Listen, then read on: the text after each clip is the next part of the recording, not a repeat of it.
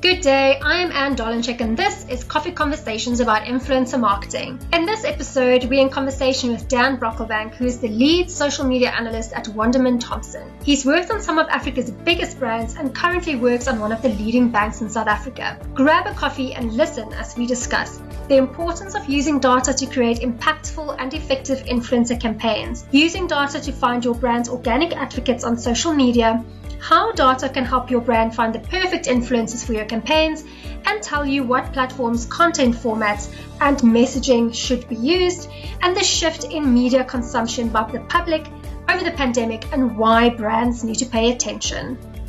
A quick thank you to this episode's sponsor, Coffee Monster. This app ensures that you get your coffee whether you're in a rush, in an afternoon slump, or simply need your caffeine fix on the go. It allows you to order and pay for your beverage from your favorite barista or discover a new spot in your area, while collecting loyalty points across all stores. Location services will notify the barista when to have your beverage ready so that you can pick it up or have it delivered to your car or office in the blink of an eye. Download the app today from your app store. Hi Dan, thank you so much for joining us today. I know you're also super busy, but thank you for coming to talk to us about the use of data in social and influencer marketing. So tell us a little bit more about what a social media analyst actually do. Well, firstly, thank you so much for the opportunity to have this conversation with you. It's really such an honor, and I'm so privileged to be a part of this podcast because it really is so valuable. So thank you. So what a social media analyst does essentially is, for me, there's two parts to it. The first is social analytics. And I think that's the part that everyone kind of assumes or kind of knows what a social media analyst does. And that is looking at social media content performance, page performance. So, if you've lost followers or gained followers, and it's our job as analysts to understand human and user behavior to see what drives certain actions. So if people are engaging with your content, trying to understand why, and then comparing content to understand why certain pieces performed better than other content. So that's the first part, is the analytics kind of side of things. And then the other side of things is social listening. And that is basically we use tools. We input different keywords, and we're able to monitor conversations across the social web to get a sense of brand health, competitor activity, or just research into specific topics. We're able to see who the key drivers are in those conversations, what sentiment is around it, and if there are any themes that can be leveraged or can actually, the one part is looking for opportunities, but I think another important part is like mitigating risk. Together, social analytics and social listening, that is the world of what a social media analyst does. So obviously data is super important for brands. How can they use it, or how should they use this to communicate to their customers? I think that brands should be using, so the social analytics is very important for measuring your own success. And marketing, social media is marketing. And marketing is just a series of experiments and tests to see what works and what doesn't work. So analytics is very important in assessing what's resonating with potential and existing customers. So that's very important to see, for example, let's say you put out a 3-minute video, right? You post that on Instagram. Maybe it's the same video. Let's use this as an example. You post it on Facebook and you post it on Instagram. So maybe you got higher views on Facebook compared to Instagram. And maybe that's just because, user behavior is different. Maybe people are not looking for that kind of content on Instagram. So knowing that is important because that is going to inform your actions moving forward. And, all of this costs money. It costs time to put these things together. So you would want to make sure that your return on investment is optimized. So if you're creating content that is not in the right format, for example, then that's important to know. Other than that, your messaging could be completely off. So maybe you're going out with a particular message or wording it in a certain way that is not appealing to your target market. And that is then important to analyze and to assess and play around and make sure that you tweak it so that you can improve, just make sure that you are resonating with your audience. That is super important. And then the social listening side is, I think, looking beyond yourself. So not just looking at your content, it's where you can step back and assess your competitors, look at your industry as well, and as I mentioned earlier, spot any threats that might be worth preparing for or any opportunities. And this is also a way for you to better understand people in general, but your target market as well, and find out what matters to them. So that's super. Both of those, again, analytics and the social listening are so important. Super important. How do brands then use this kind of information when they start thinking about using influencer campaigns? How does that actually feed into starting that strategy and how they're going to implement? Measurement should be happening all the time. And these brands, I mean, social media has become a thing where, it's not a nice to have. It is something that you need. And the great thing about social media now is that you are able to get so many insights from your consumers, which is incredible. You should be using that to build profiles around these people. You want to be able to know what sort of content performs on what platforms. And because you should be monitoring this all the time, you should have that insight. And because you're playing in that space as well, or tapping into conversations with social listening, you should be able to see who the key drivers are. And this is often influencers, because you should be monitoring your industry conversations or your influential people who are contributing to it across different platforms. Then that is super important when it comes to identifying who your influencers should be, as well as which formats or which platforms are best to use so that the impact of your marketing efforts is worthwhile. When you're doing social listening, you can actually see what conversations going on, who's interacting, is it the right people who's actually interacting with that content, and that's invaluable to actually choose influencers. It is so invaluable. And I mean, we have very sophisticated tools now. Yeah. That it's not all about followers. And it has taken a long time for us to get to this point. I think there's still a lot of work to shift perceptions, that it's not just about how many followers someone has, but actually speaking about their influence. So many brands are still hung up on getting someone who's got a lot of followers instead of actually looking beyond that vanity metrics. Are there very good conversations happening? Are people actually taking action? What are those conversations? What's the sentiment? It's not all about you've got millions of followers. Someone who's got 200 followers might be way more influential than someone with 20,000. Absolutely. And I've also seen brands make the mistake of going with someone with a big following, and maybe they're promoting your product.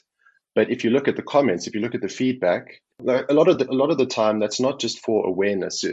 Being a social media analyst, you also get insight into what the campaign objectives were. And sometimes you can see that influencer selection was off completely because it did not drive your desired outcome. Let's say you wanted to push people to a product page, but you look at the comments and maybe it got a lot of engagement, but we can tell that between the influencer was not convincing enough to move people down the funnel. And that's not their fault. I think that comes down to the vetting and selection of the influencer. No, that's 100% true, because if the influencer is not aligned with your brand and what you're selling or what your objectives are, you are setting them up to fail, essentially. It's not going to get you a good return on investment. And they want to be seen, influencers want to be seen as partners as well. They're not just another channel of communication. So yeah, it's super important to be smart about these things and to look beyond vanity metrics. But also now to your point, do you not think some of this onus also falls on the influencer? If they are approached about a certain campaign and they feel like this is not for me, should they not in clear conscience turn that down and just be like, you know what, this won't resonate with my audience. I don't think this will work. But a lot of the times we see these influencers just accepting these jobs. Yes, I do believe that the onus is on influencers as well. I think it is a tricky one though. I think a lot of influencers, especially in South Africa, and I think you'd probably have more insight into this, but from what I know, they do jump at the opportunity to accept any work because they want to build their profile, and it's not always about the message or the story. It's more about the being perceived as an influencer. And that's why, the topic of authenticity has become increasingly topical lately, because that is important. And I think audiences are smart and brands risk being called out Let's say an influencer has worked with a particular alcohol brand and 3 months later they advocating for a competitor, then that looks super bad. And then the second part is also that's why influencer vetting is incredibly, incredibly important, because it's not just about finding someone to communicate your message, but there is risk involved. There can be risk involved. That vetting process is so important. Also, vetting their audiences through data is also incredibly important. Am I speaking to the right people with the right message, with the right content, on the right platform? We actually have a science to doing this right now. And I do think brands are getting a lot more savvy now, where they realize there's that risk where your influencer is going to turn around in 3 months' time and work with a competitor, and building that into their contracts, that you can't work with competitors for a set amount of time, just purely to protect themselves. And I think to a large degree also protect the reputation of the influencer at the end of the day. I agree. I also think that what I've seen, what I've noticed as well, is that there is a shift happening, which is nice to see. I do agree that brands are becoming a lot more savvy and taking influencer marketing a lot more seriously, and not just looking at it as just a way to amplify your message. And we've seen that they've created advocates out of influencers, which I think is smart and valuable, because then it means it's not just on a campaign basis, but once off, because then there is also risk, but they actually partner with the influencer, which I think is super smart as well. Then they become advocates for your brand, not just when they're being paid for it. And I think that partnership is so invaluable. It 100% is. And I also think, I just need to add that influencers are also becoming a lot more savvy. I think it's such a young industry in South Africa still. So we all have made mistakes and learned as we go along. From a marketing point of view and an influencer point of view, the influencer we're seeing now is a lot more considerate of what campaigns they take on, what brands, especially in the age of where, like you said, audiences are incredibly smart. They can smell a rat a mile off, and they want influencers as well as brands to stand for something. And the moment these two partner and they are not aligned at all, it is going to cause a lot of rupture. So they're also super, super smart with that, which is great. Speaking of turning influencers into advocate, is so smart, especially when brands actually use social listening, use the data they have to see even, their customers speaking about them online and seeking them out, which I think is super smart. Agreed. And again, it's the important thing with influencer marketing is it's not just sending a brief to your influencer agency, or what shouldn't be at least. It should be about building a relationship between the brand and your influencers, because that's when I believe you see the best results. No, it is. And we see that often when we get influencers on campaigns, they have to go to some sort of training, getting to know the brand and the brand managers, just to give them also insight into the brand. And it does go a long way. They feel like they're part of this marketing team. It's not just a job anymore. There is a shift happening where, it was just, here's a brief, here's a paragraph on the summary of what we need you to do. Thanks, these are expectations post on, Instagram. Whereas now I do see that there is a lot more, keep using this word, but like partnership and collaboration, which I think is where the real magic happens.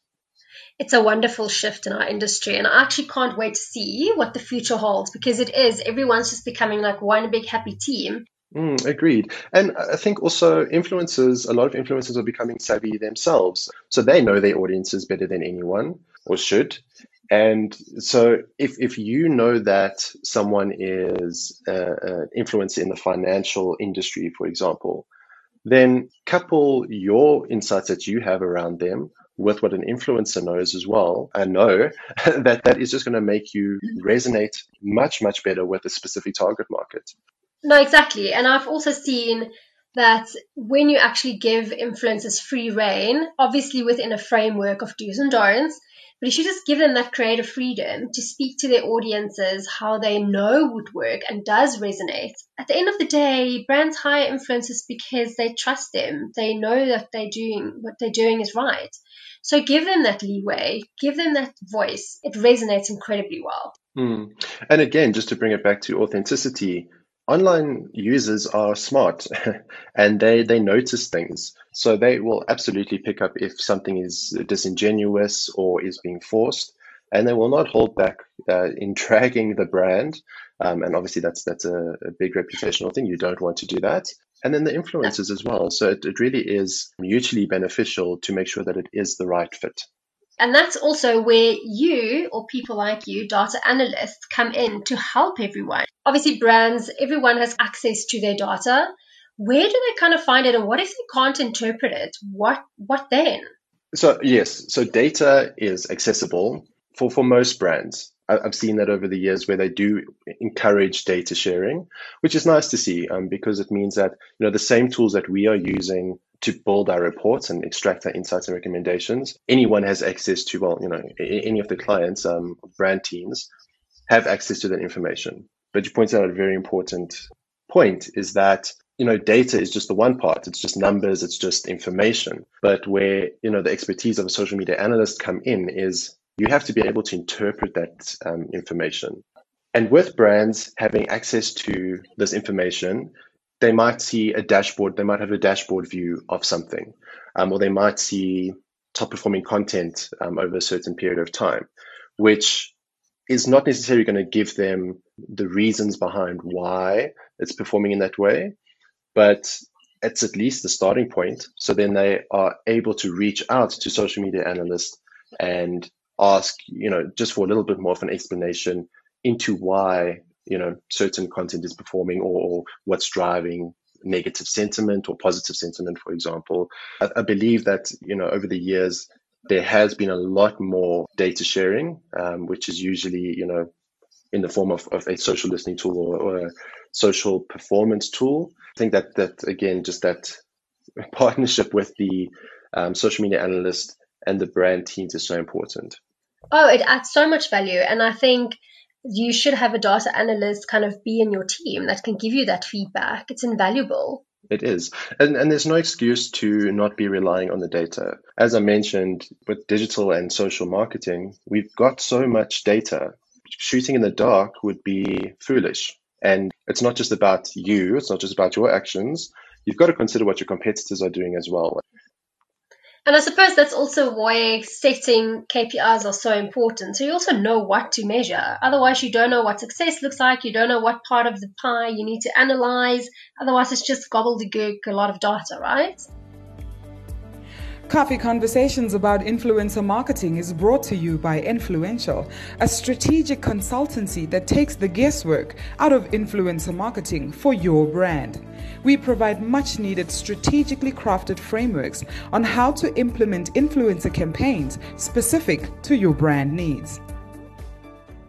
No, exactly. So again, because everything is so measurable, you have to be able to prove return on investment. You have to be able to go back and say, fine, these were our targets. We were off by this much, we exceeded by this much, whatever the case may be. It's just a good way of establishing accountability and then learning from that, So Dan, you just spoke about when you look at the data and you speak to your data analyst, you're supposed to be obviously learning things and seeing how things must change or what works, what doesn't work. But over the last year, we've obviously also seen a big shift of how and what consumers actually consume. What have you learned about how things have changed online? How are people on social media specifically acting towards brands these days? Has it changed? One of the things I think that I want to start with is from a consumer perspective, what has been quite nice to see is that they are becoming a lot more discerning with who they give business to.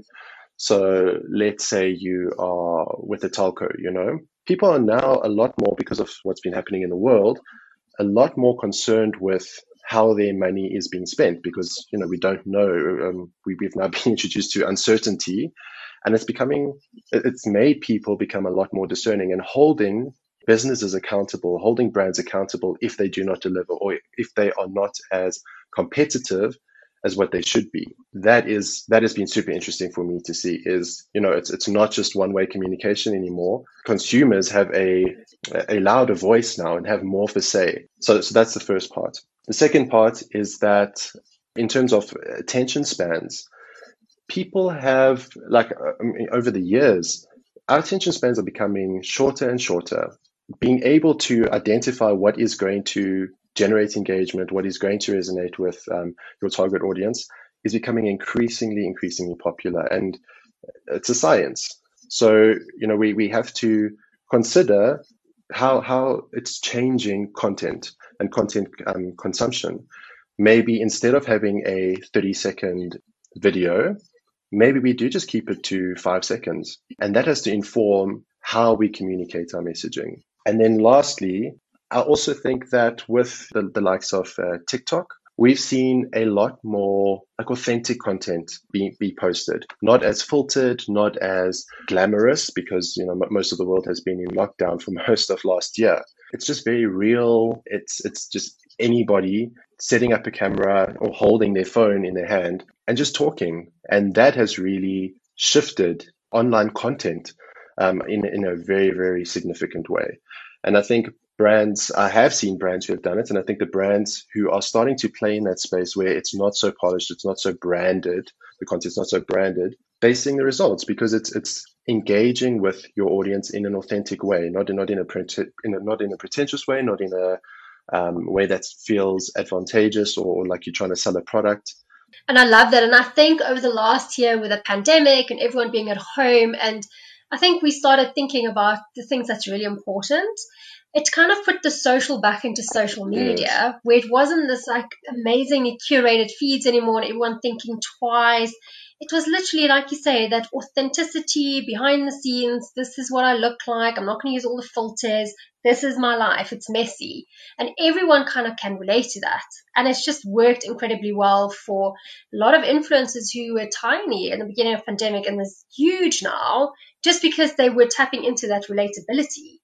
100%. And I think the other thing is because we were all locked indoors for most of the past year, people were turning to social media to escape or to be entertained. You don't want to be bombarded by adverts. So it forced influencers to be smarter with how they communicate, and it as well as brands.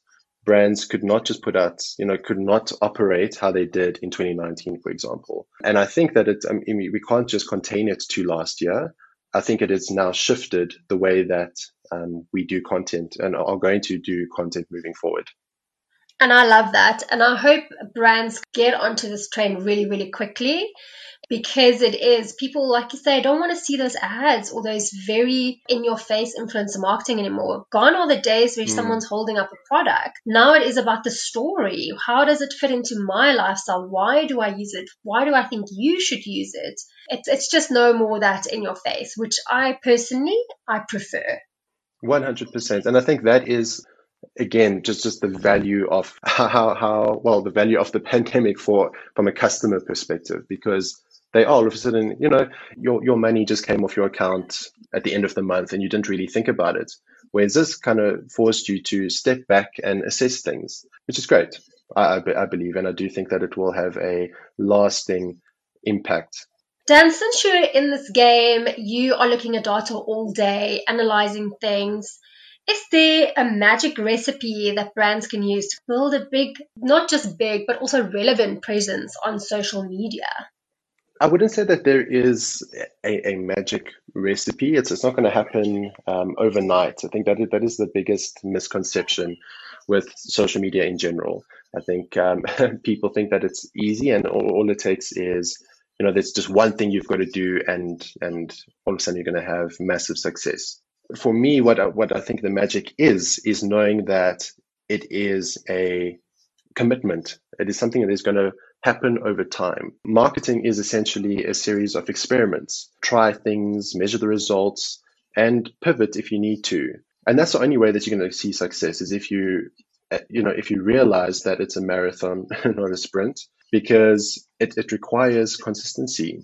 I also, however, want to stress the importance of knowing your customer, being there for your customer first, putting your customer first, especially since we've just discussed how things have changed. Customer centricity should have been a focus, but even more so now. And, we've got data, so use the data. It's going to make you a better marketer. It's going to give you a competitive advantage. Yeah, and I think to my mind, that is how you make magic happen. It's incredibly important what you said about overnight success isn't overnight, because I speak to so many influencers who obviously get DMs every day asking, how do I become an influencer? How did you do it? And when this lady tells people that it's taken her 9 years to build an audience to what it is, people kind of start lose interest and they can't believe it. But that's kind of the story, right? You start small, you grow, you grow, you grow if you're doing it the legit way. And it doesn't take 2 days, 3 days, months. It sometimes takes years to get there. And I think it's the same for brands. It's literally just, like you say, it's experiments, see what works, what doesn't work, who's your true audience, what do they want, and just kind of build on that. Absolutely. I think as well, I mean, we've all seen the ice cap and what you see on the surface versus what is beneath, or, you see someone like a cartoon, someone at the top of the mountain, but you don't see their struggle, the amount of time it took them to get there. And the brands who have built up a reputation and have actually taken the time to build relationships with their online audiences throughout the years are seeing the results. For sure. And with that, sadly, Dan, our chat has come to an end. But thank you so much for telling us about the world of data and how brands can take advantage of that to actually tap into their real audiences, whether it's in marketing or whether it's in influencer marketing as well. So before you go, please can you tell people where they can find you online if they just want to learn more about who Dan is and the amazing work that you do? Well, firstly, it's my pleasure. Thank you again so much for having me on. It was a super fun chat, and I hope it was informative to your listeners. But so if people want to find me, they can find me on LinkedIn. I think that's probably where you'd get more of this kind of content. So it's my name, Daniel Brockelbank. Otherwise, if you want like more fun content, then you can find me on Instagram or Twitter, wherever, at Phantom Dan, so FANTOMDAN. Thank you so much, Dan, and hopefully we chat soon again. Absolutely. Thank you. Looking forward to it.